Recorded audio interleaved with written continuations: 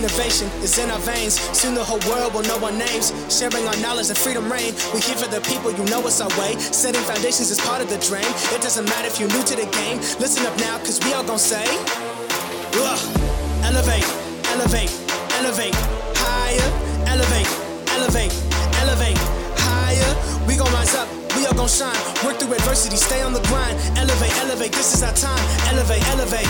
Welcome to Elevate Podcast, everyone. It's so great to have you all on one more time. It's your boy Josh, Reg, and we're grateful to be back on with you yet again. We got a fun episode, page-turning, life-changing episode ready for y'all. So here we go, suckers. Well, it's been one of those days. I mean, it's been a kind of a cloudy, reflective day, I'd say. And I mean, everybody's been giving you compliments on your haircut and your beard trim. So looking good, feeling good. You know what? Just trying my best out here, man. Just trying to, well, let's just be honest. Obviously, I needed a haircut because it was rough. But secondly, I was trimming my beard. And there was this day where it kind of went, and I was like, oh, wow. I expected a lot more to come off. Nothing really came off. And I was looking. I was like, oh, that was fine. All right, saved. And so it's all good. I go to coach that night. And then it was one of the games that Kelsey came to watch me. And she comes up to me after the game. She's like, there's a whole bald patch in your beard. I was like, no, there's not. She's like, look. And I was like, gee, that's looking rough. And so that instantly came off. Mm-hmm. So I wish it was because of, things are changing. But that was just a mistake. Oh, well, I mean, it's a mistake in the right direction. You're looking great there, guy. I mean, I can't grow a beard, so I'm going to be jealous of your small beard anyway. Thanks, man. I appreciate it. We're excited, though, to be jumping in today. As some of you, have been following it. We got some hardcore people who follow us. We got some people who've just been in the trenches with us, and we're thankful for y'all. And you can recognize that, yes, we've gone through some transitions over the past couple months, and obviously with a new co-host on with us and trying to figure where we're going, and even a little bit before that, and trying to figure out what direction we're going in. I think we've kind of figured out what we want to do. And first off, we want to thank y'all for joining us on this journey and kind of waiting it out as we kind of figure things out. But we know what we want to do now and the direction we want to take this thing in, and we hope you join us, and we're going to be jumping into all that tonight. Yeah, for sure. I kind of look at it almost like the podcast is like a person, right? You started out, it was born, it was a little bit messy. Then you went through that really cute phase where it was fun. Then we had kind of when I came on and Dalton left, that was the awkward teenage years. So now we're starting to get into adulthood. We're starting to figure the stuff out. I'm starting to figure some stuff out, and we're getting to a good spot, and I'm excited to kind of share with you all what we're planning. Absolutely. And I think that's a very great way to put it. Over the past little bit has been the middle school years, definitely, where you're just, you're feeling rebellious and want to fight the man, but don't know who to fight. And you're also trying to find yourself and find your personality through it all. And you're 100% right. Yeah, for sure. And I mean, it's kind of fitting too, because I know that I'm going through a lot of personal change in my life, and the podcast went through a lot of change. So it's kind of feeling like it's the right point to kind of acknowledge just kind of like, the past couple weeks or I guess months now, that we kind of looked at everything and all things, and it was big, it was ugly, it was scary. And I think that one of the things that I was really feeling myself was I was like, oh my God, like we're looking at all these like really annoying, sometimes petty, sometimes just like ludicrous things. And it grates on you over time. Like you're just like, man, there's so much out there that I can't change, that I can't touch, I can't enact any kind of movement on. And it just felt overwhelming, and it feels depressing. So it was like one of those things where it's just like, I love the show. I love that I'm able to kind of step into this role here and try and fill some of the shoes that Dalton has. But yeah, it was starting to get on my soul, where I was just like, man, we need to find that little ray of hope here, because it's starting to wear on me. And I think you were kind of feeling the same way a little bit too. But. Yeah, I'd say so in some ways. I think it's more of you're feeling something, you just didn't know what it was, and that's kind of what I was gathering as well. Mm-hmm. Where there's just a lot of stuff going on in the world, a lot of things happening. It really hit me the hardest this week. Actually, I was watching a lot of different podcasts, whether it be political or not, and just kind of seeing where everyone's at and where everyone's coming from. But there was one podcast in particular that really stuck out to me this week, and it was actually Tim Pool's Culture War podcast.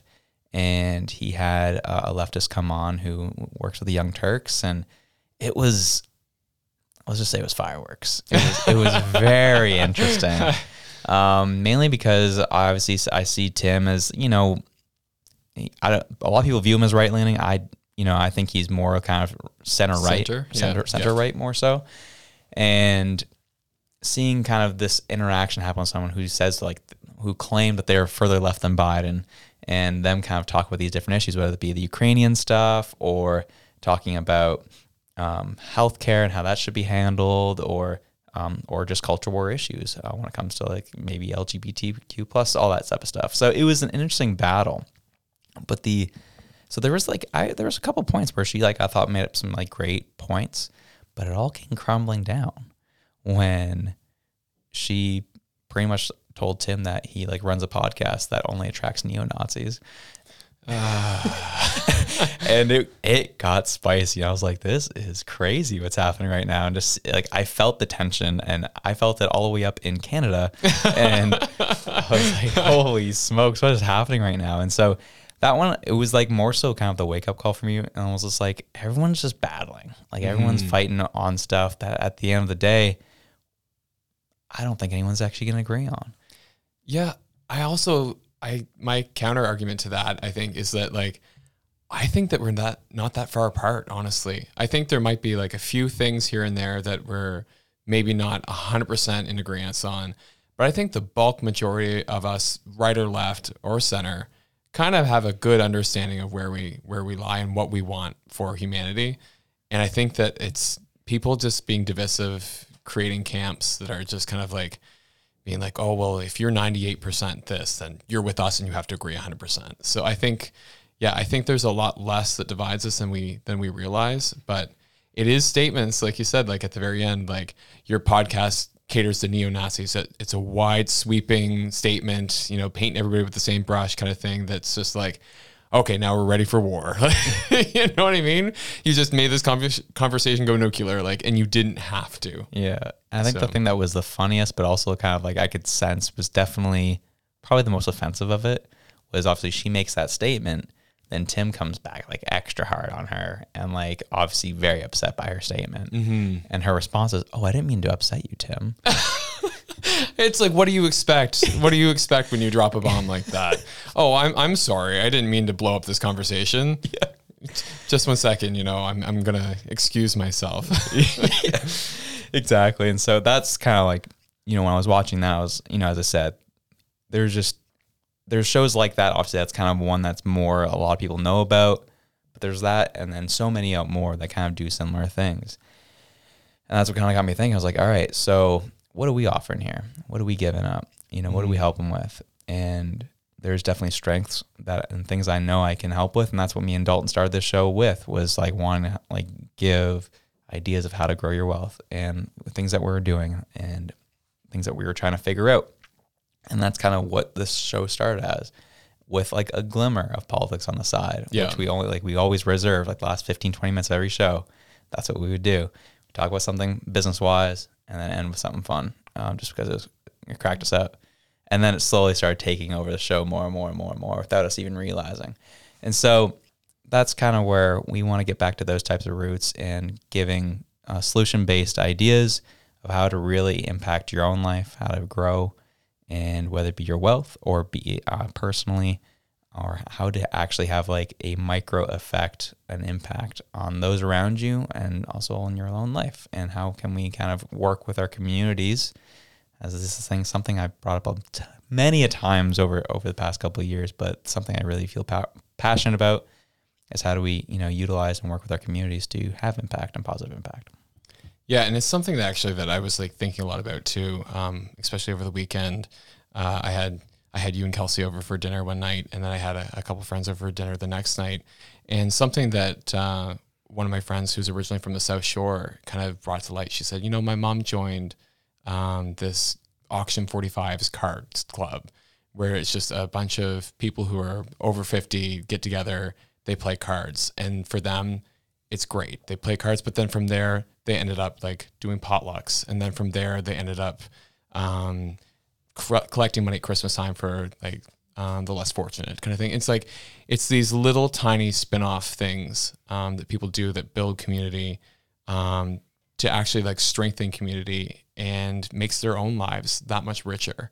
And so, and then even things like now some of those people, like they can use resources that each other has. So one person owns a construction company and they can give them a deal on some work that needed to be done. So it's like, when you look at wealth, it's wealth monetarily, it's wealth in your connections, it's wealth in your community. And how do you build that? And so I think that, you know, when we talk about elevating, I think that is what it is. It's elevating your own personal wealth, your own personal connections, and your community as a whole. And I think that all three will happen kind of at the same time if you're doing it right. Absolutely.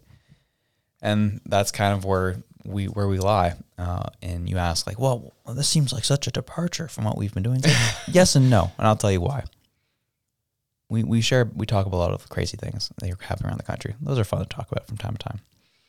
But the reality is it leaves us with more questions and problems than they give us solutions. Well, what do you mean, Josh? Well, what I mean is, and I've said this, I've been very consistent on this issue. It's very clear from my perspective, and this is where things get really interesting between us on this one, is the government's not here to help us. They don't really seem to care at this point. And what can we do to help ourselves?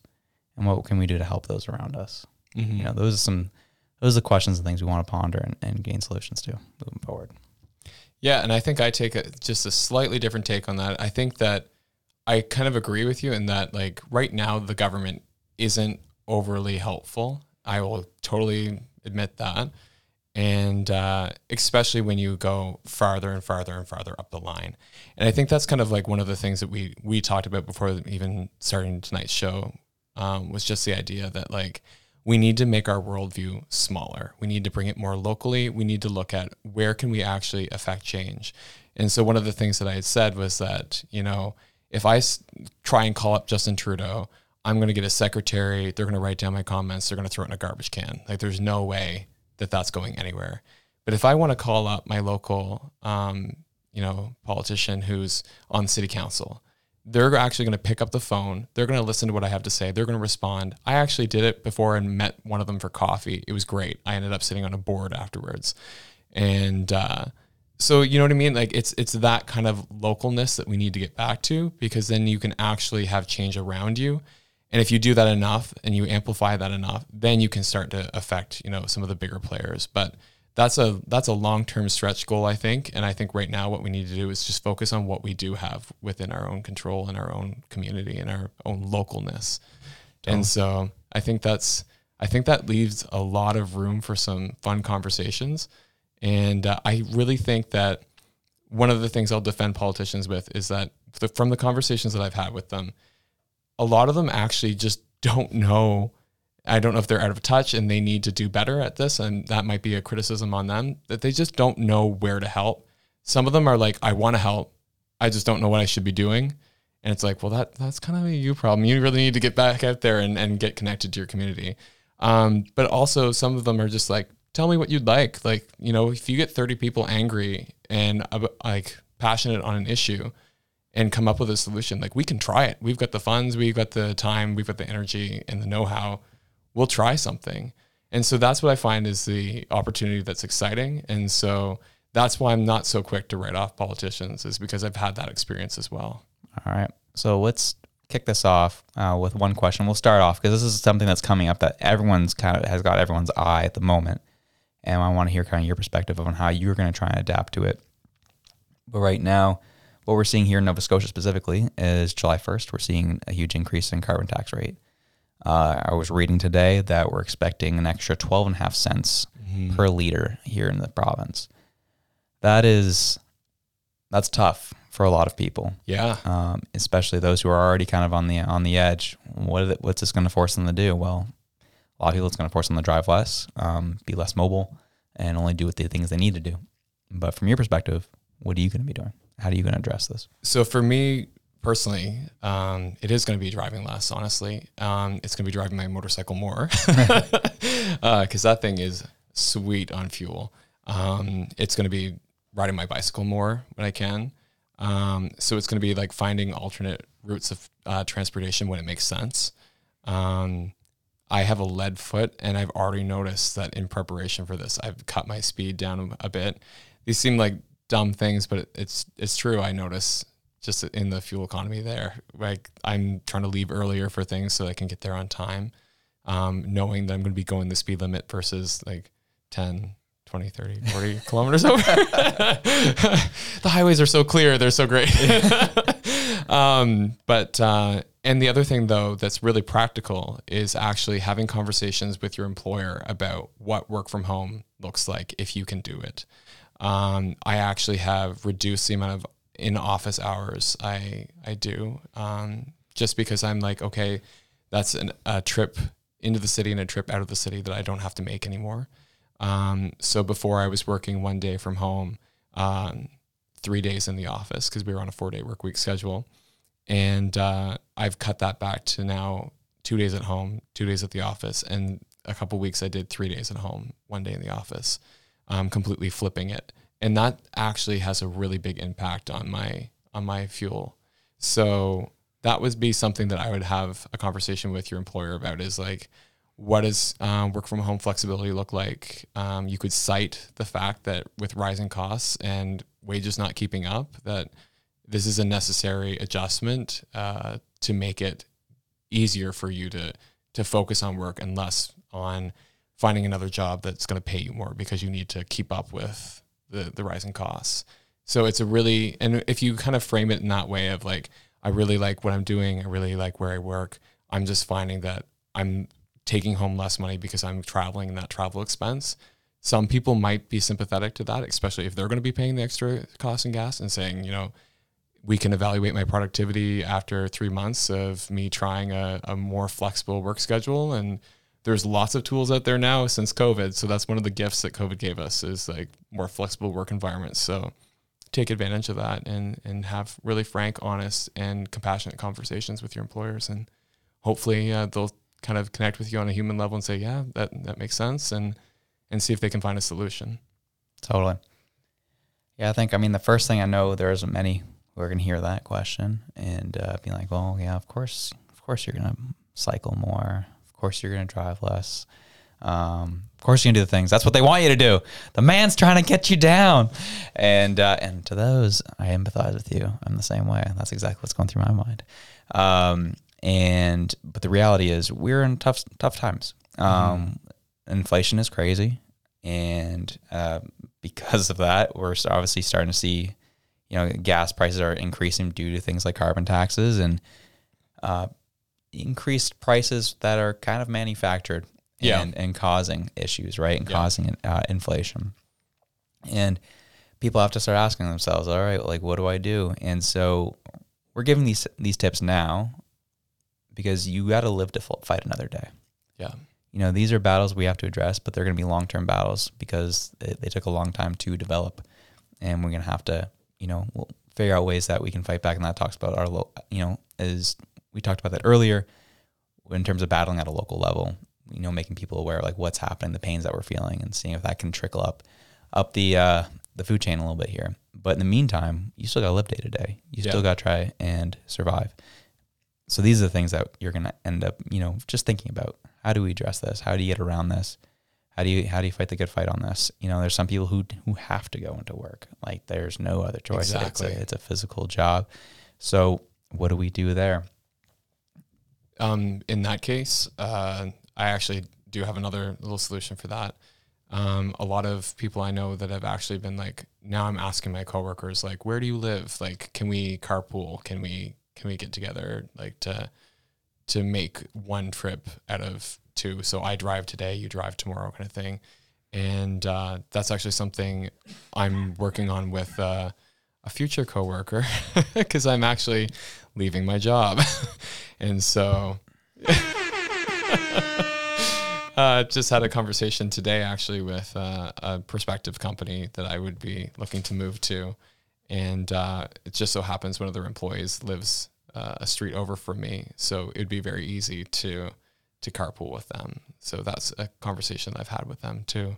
But yeah, it's finding solutions in unique ways to try and, like you said, survive to fight another day. Because I think, like what you said, you know, we have to kind of take care of ourselves on this very basic Band-Aid solution way first, and then push from the ground up and start with that grassroots level thing. And part of that is, like I said, connecting with the people around you, the people you work with, and having these conversations about like, man, this is hard. We need to talk to our local MLA or our, you know, municipal councilor, somebody with just 1 degree separation from you and maybe just a slight bit more power than you. We're not talking about like a letter campaign to Trudeau, because it's not going to work. But if you get enough people creating enough movement at lower levels, and then that trickles up to the mid-tier, and then you get enough of those mid-tier people saying, we have a lot of angry constituents right now, and you just keep doing that and pushing that until eventually the issue becomes top of mind, then I think that's where you're going to start to see some of those larger changes happen. Yeah. And then I'll also be honest too, we talked about this a little bit earlier today, but when it comes to this tax hike, essentially, you know, I think it's also going to get just regular people aware of what's happening too, which I think will, in some ways, might supercharge what's happening to some degree.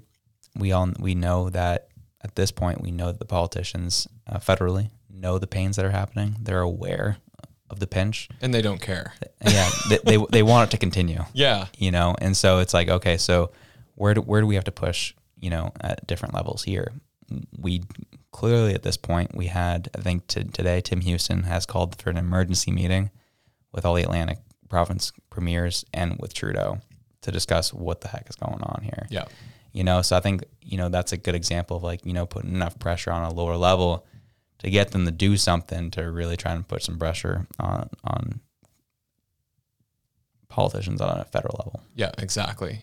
And that was actually something that I did, is I actually wrote to my MLA, not my MP, and said, like, listen, like, this is something that's going to really hurt me.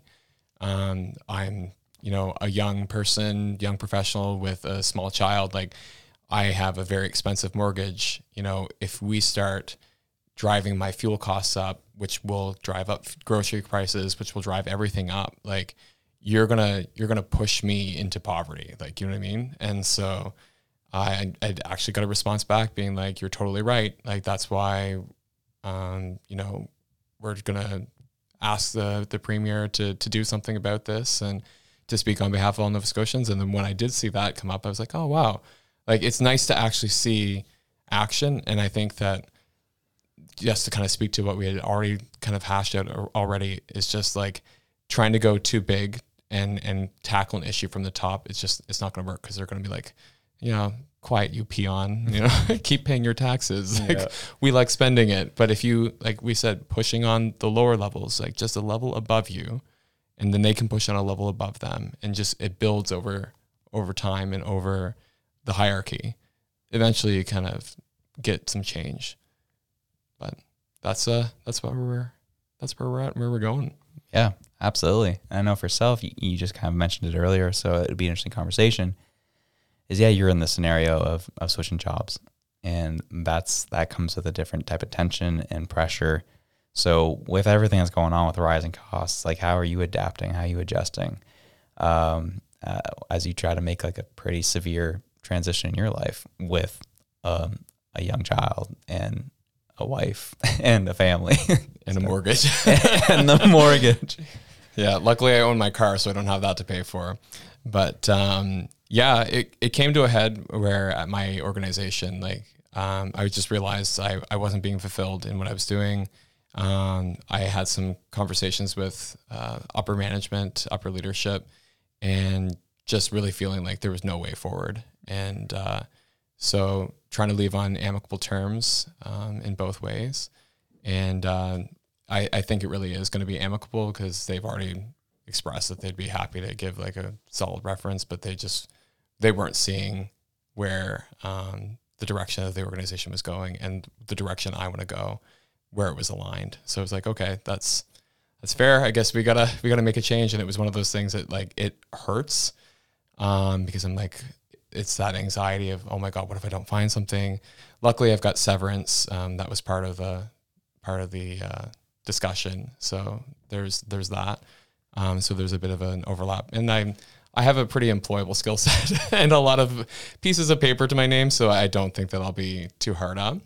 I'm quite privileged in that way, but, it also got me thinking though, that I really actually need to start looking at ways to generate my own income so that, say, priorities change in an organization, that I'm not left out in the dust again. And so I need to really kind of sit there and think about what are the things that I'm interested in, what are the things I'm good at, what are the things that will make money, that ikigai kind of concept. I don't know if you're familiar with that or not, but yeah, for sure. I figured you would be. But yeah, and kind of thinking about ownership of my own destiny, and in the way of like having my own company or having my own entity or holding company or something to kind of be able to generate my own income. That doesn't mean I'm not going to work for somebody else for a bit, and gain the knowledge, the experience, and everything I can take from that, and contribute the best way I can.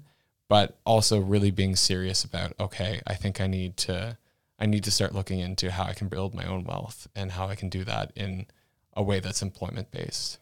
Totally. Yeah, I think you hit on a lot of serious points, especially at this point in time. And these are things like that's been top of my mind as well. You know, it's stressful to rely on one source for income. Mm-hmm. You know, you want to be able to, have 2, 3, 4, as many as possible sources of income, so that, as you said, if one falls through, then, you'll be set. And I'm starting to learn one thing I learned this week, and it's something Dalton has talked about for years at this point, and I just didn't I understood it, but it didn't really click until this week. And that was how big of a liability in some ways it is to own a home. Mm-hmm. And if you're not renting it out, if you're not getting some type of income from it, and I'm starting to realize that now. Our system is set up in such a way where, you pay all your interest to the banks, and you take all of the liability. You got to take care of the home. You got to make sure it's all up to date, make sure it doesn't burn down on you. You get to enjoy living in it. That's great. But that's kind of where it dies off. Whereas I turn around and start renting out a home, and I get to write off everything I do to it. I know. Isn't that wild? Which is crazy. And so I started struggling with that lately. I was like, do I want to live in a home I purchased at this point? Do I want to start renting again? Those are questions I started asking myself lately, and that's kind of where I've been at. I do enjoy my home. I enjoy where we live. But I've started to have those serious conversations because of what we're going through at the moment, where dollars are tight, things are getting difficult. What are ways that we can save money, or at least be smart in our finances moving forward? Yeah, that was something I kind of knew going in, which was it was a kind of like a bittersweet moment where I was like, I'm taking my entire investment portfolio and liquidating it to buy this liability. But I was like, at the same time, I was like, okay, this house, it's not my retirement. I'm going into this eyes open, knowing that this is going to be completely a sunk cost. Like, this is like equivalent to buying booze or a fancy car or things that are going to depreciate. Really? And yeah, I look at it that way. I look at it that way. I'm like, this is an indulgence. This is not like, interesting, because necessity wise, like, I could keep renting and keep putting the difference into investing and building wealth. Like, this is not a wealth generator for me. This is an indulgence. And so that's what I look at the house as. There are definitely ways I could monetize things, like, especially if you have your own business working out of your home, you can claim part of that space on your taxes as a write-off. So there are ways around that too. So that was also something I was considering as well. I'm also thinking about, like, I'm really trying to lean into kind of more the homesteading style of things.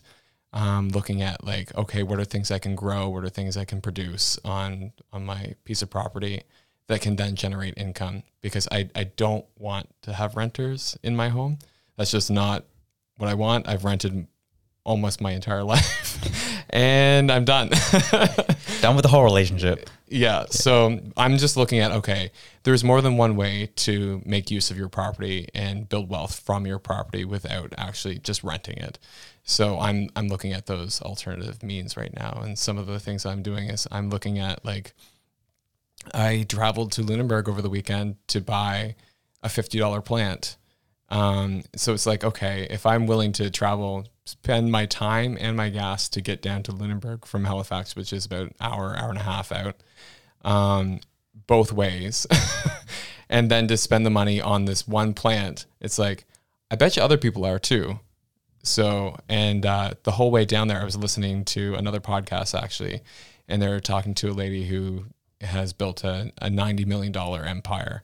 And she was like, she's like, oh, it's fairly small. And I was like, 90 million, like, that's not small. You said it was 9 or 90? 90. Woo. Yeah. So I was just like, okay, that's not small potatoes, but apparently to her and her circles it was. But, and one of the things that she said, she was like, well, I look at, what am I spending money on right now? Aside from, like, the general living expenses, aside from buying fuel at an exorbitant cost, or food or power or whatever. And she was like, what are the things that I buy that are in my disposable income? And she said, I looked at that, and she's like, then I built businesses. She's like, or bought businesses based on those. She's like, because I already had an interest. I already knew a little more than the average bear on those things. So it made sense for me to then buy businesses that align with that. And so when I thought of that, I was like, you know what, that's totally right. Like, I can tell you any plant going, I can make something come back to life within 2 seconds. Like, I tried to kill an apricot tree, and it ended up flourishing. And my mom was like, what is this beautiful plant in the garbage area of our yard? And I was like, the apricot. So I was like, okay, I'm naturally good at that. Like, I should actually start monetizing that. So that's actually something I'm looking at, is like, okay, I've got quite a bit of acreage, or quite a bit of space. How do I start doing something like that, and following something that I just naturally enjoy, and making a few bucks off of it, and people won't have to drive to Lunenburg. Yeah. Hey, yeah, that's a big thing, right? Where people, just keep an eye out. We talked about this all before, but, like, keep an eye out in terms of what needs do people have right now? Mm-hmm. What are they craving? There's times I'll walk into businesses and try to think through, like, okay, what are they executing on? Could I do it better? Like, I have a whole craving for whatever reason. I don't think I'll ever do it, but there's just, like, this small thought in the back of my mind that I would love to just, like, run a donut shop. Dude, I would love it. It's funny because, like, you had Fortune and Vandal's Donuts, like the gourmet donut shops, just, like, pop up at the same time. Yeah, which I thought that was interesting. But the thing with myself and Kelsey, this is something that kind of birthed between the two of us, where, like, Kelsey has a huge passion for donuts, and she hasn't found anything close to, like, what she was getting down south. Even Vandals and all that, like, just, they were nowhere near what they had down south. And she's like, what if, like, could we make it possible? And then we brought those up here. I think they do very well. Because, like, you had Vandals and Fortune, where they put a lot of stock in in just the toppings, mm-hmm. but not a whole lot of stock in the actual donut itself, I found. Yeah. And that was kind of like, over time, the gimmick runs out. I feel the same about the Fog on the waterfront that just opened up, the ice cream shop that has all the cotton candy and stuff. Like, it's kind of gimmicky. It's fun. It's cool. Instagrammable. But it's not a business that's going to last long term if you don't really have, like, a solid product that people want to come back for. Yeah. And that's things that, long story short, think about, okay, what are people's needs? What do they want? And finding what those core needs are and delivering a product that can last over time is key. Yeah. Well, it's also what you just said and what I kind of said earlier too. It's like, what is the thing that I would spend money on? And if you're like, you are always going to think you're the most shrewd and, most careful spender out there. Like, I look at other people's purchases, I'm like, why would they buy that? It's like, buddy, you just spent $50 on a plant. Like, you know what I mean? So everybody's got that thing. So it's like, if you're looking at this going, I'd be willing to spend a little extra on a gourmet donut because that's going to bring me some enjoyment and happiness. It's like other people probably would too. And so it's exactly that. It's finding something that maybe you're not a chef, but you're like, I know that this is something that I'm going to spend money on. So that is probably a viable business. And then kind of looking at your own life and saying, where am I spending money on weird niche or, unique things? And then looking around and saying, are there businesses doing that? Could I do it better? Yeah, absolutely. And I think those are interesting things to get into. And we will, for our Thursday episode, we will be getting to those nitty gritty things. But these are kind of good thoughts to start thinking on and pondering and trying to figure out what is it for you and learning how you can kind of execute in such a time where it's difficult at the moment trying to get $1, so get more creative how to make them is crucial, especially in an economy where they're trying to essentially burn dollars at the moment and trying to bring that inflation down. So yeah, exactly. And the other part of it too is just like realizing that in creating your own wealth, it's like, it's not something you do by yourself. Yeah. It's something that, you need to be deeply connected to other people for. You need mentors, you need supporters. And so understanding that wealth is not just the money, wealth is the connections, wealth is the community. Yeah. And so I think that's what I'm excited about for the way that this podcast is heading to. It's just kind of like understanding that we're taking and kind of saying no to everybody who's pushing globalized living and own nothing, be happy, and World Economic Forums and one world governments and all that crap. And we're saying, go pound sand. We're bringing it local. We're bringing it back to the people. And so that's what I'm excited about, is just this idea of like, how do we connect to community? How do we connect to local government? How do we connect to local businesses? How do we build our own business? And it's a question that I actually have right now in my mind, is like, how do I start my own business? I know that you've started your own business. I know Dalton's got his own business. I know that we have listeners. Good old Money with Mark. I had lunch with him the other day, and shout out to him. He has his own business that he runs with his wife. And I think that it's where we need to be. And so I'm just kind of in that stage where I'm just an early adopter, I think, where I'm like, okay, how do I get started in this? My interest has been piqued, but I just don't know what I don't know yet. And so that's what I'm excited to kind of explore. Exactly. And these are things that we're going to continue to try and dive deeper into in about a couple weeks' time. In about 2 weeks' time, we'll be having Nader on, who's currently going to be running for mayor here in Halifax, but he's also an entrepreneur. So we're going to be kind of doing a first episode with him, talking through kind of his race for mayor. But then the members only episode will be about how he's built his his companies and how he continues to be successful with them. So it'll be an interesting kind of 2 episodes that week as well. Yeah, for sure. And I think that it's so important to actually have those things connected, because they are. Mm-hmm. I mean, we see it all the time. Business and politics like constantly intertwined. And I think that's how the podcast kind of like went off the rails a little bit, and we're bringing it back is because they are so intricately connected. And I think that kind of doing this in a really thoughtful and intentional way of like understanding that connection and understanding where we have power as people and where we can have more power with our own businesses and things like that. I think it's going to be really cool. It's going to be really, really fun to actually pull apart and talk about and argue about and get mad about. And then we love arguing. And then find common ground at the end. Totally. Couldn't agree more. And, for a wild card segment, I thought this was interesting. This came up from a comedian, like, up on Instagram, and usually, they're usually big on kind of doing sketches and stuff, but he kind of went on a rant about his local mechanics at the dealership. Okay. And it was so funny to watch. And I still haven't stopped thinking about this. This guy lives rent-free in my head. Oh, man. I'm excited.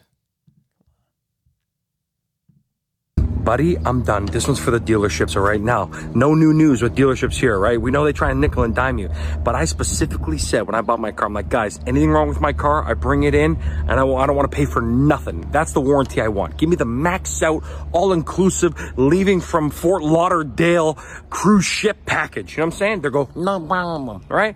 I paid large for this warranty. Now, fast forward, I bring my car in for an oil change, and they're like, sorry, buddy, can't take it off the hoist unless you pay us $1,500. And I was like, for what? You ready for this?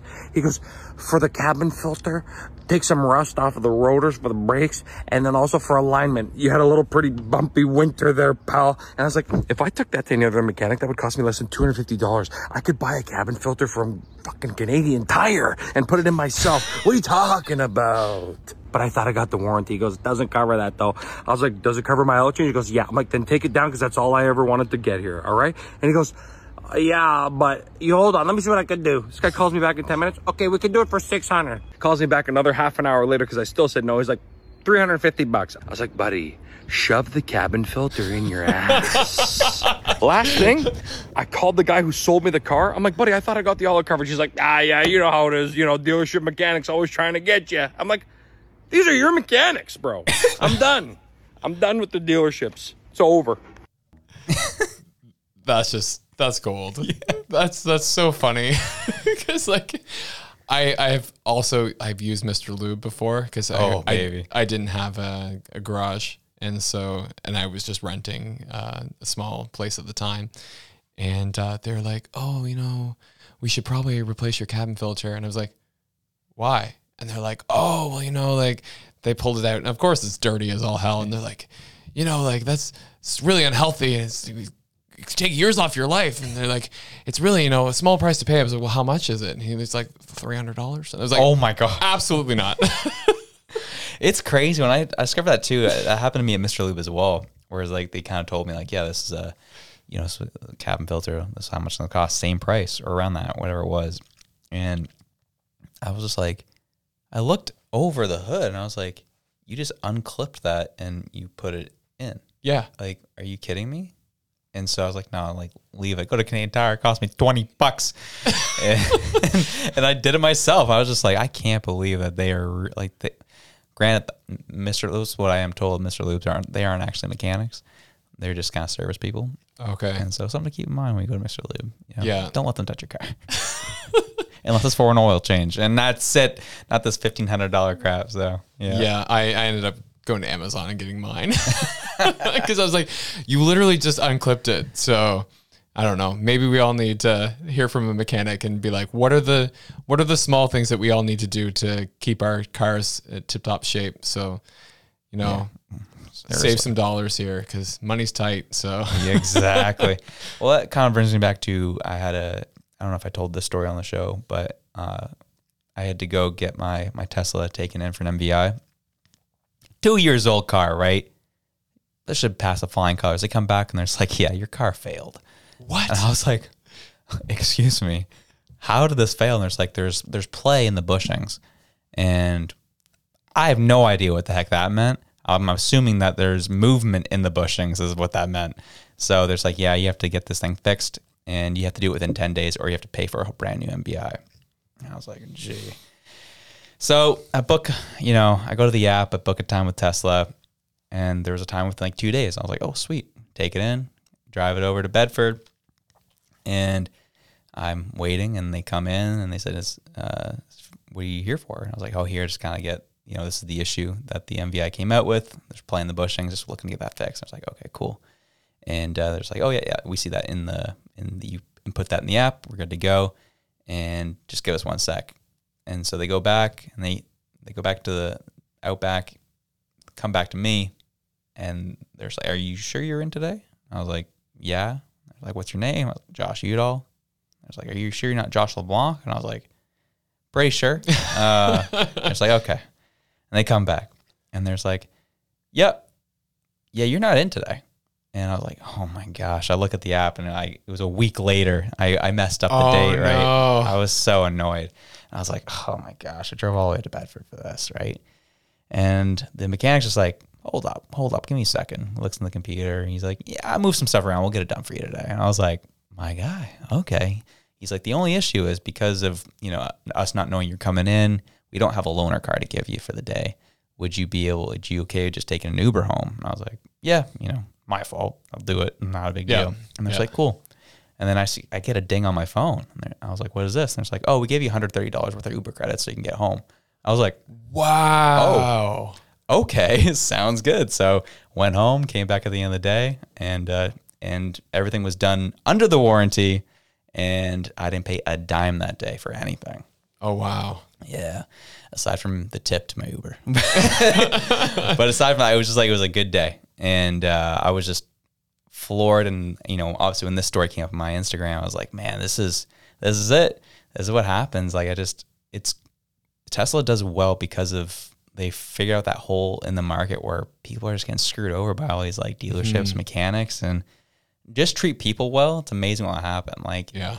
I hope Tesla only continues to grow in their Customer service. but as well as the quality of their products, because I will 100% keep buying them. Yeah. Like, because that was, I mean, yeah, you paid big money for the car, but I haven't paid a dime for anything else since I purchased it. Yeah. And I've had to get it fixed about 3 times now in Okay. 2 years. One was created on my, like, I broke it and they still covered it under warranty. And the other 2 were just things that they just got done, and everything got done within a day. That's amazing. Yeah. I actually just called up the Toyota dealership today because I want to get a trailer hitch put on my RAV. And they're like, we're sorry. We actually don't make trailer hitch or towing packages for your year and model of RAV4. I'm like, it's an SUV. What do you mean? I was so mad. Just put it on. Yeah. And they're like, yeah, no, we just don't. I was like, where could I find one then? And then they like recommended another place. And then the other place they recommended, they were like, I think U-Haul. I was like, I'm not going to U-Haul. I've rented a U-Haul. I know their quality of their stuff. Like, absolutely not. He called me a Democrat. Yeah, that's rough, man. Yeah, so I share all that in contrast of, you know, I think I'm okay with paying a little extra for a car if it means I get that kind of service. Yeah. Because I experienced it too when I had a crappy old Toyota as well. It's just annoying. You just you can't trust anybody. And those, you know, and the people you can trust, they're so far and few between. So you just stick with them with like glue when you do find them. But man, the amount of guys are just looking to screw you over. Especially, I hate to be this guy, but it's real. They love, this industry loves preying on women. Mm-hmm. There's like, oh, women, they don't know anything. That's what their assumption is. And they just come in hot and try to like sell them all this stuff. And these days, a lot of women know a lot of stuff. And it's just like, it's clear as day and they can see right through it when it happens. It's just mind-boggling when it happens. They do it to Kelsey all the friggin' time. In her case, she doesn't know anything about cars. So she calls me and I don't know. I know enough to at least know when people are BSing me or not. Yeah. And so she'll always call me when things are going down. I'm like, what did they try to sell you? Are you kidding me? Bruh, you just got an oil change like last month. They're saying you need another one? Like, that's the type of stuff that happens, man. Yeah. I'm just like, yikes.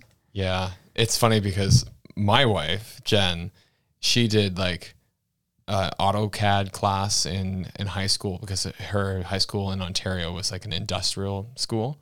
Apparently they differentiate them based on like there's ones that are like academic or ones that are like arts and music based, and this one was more like trades based.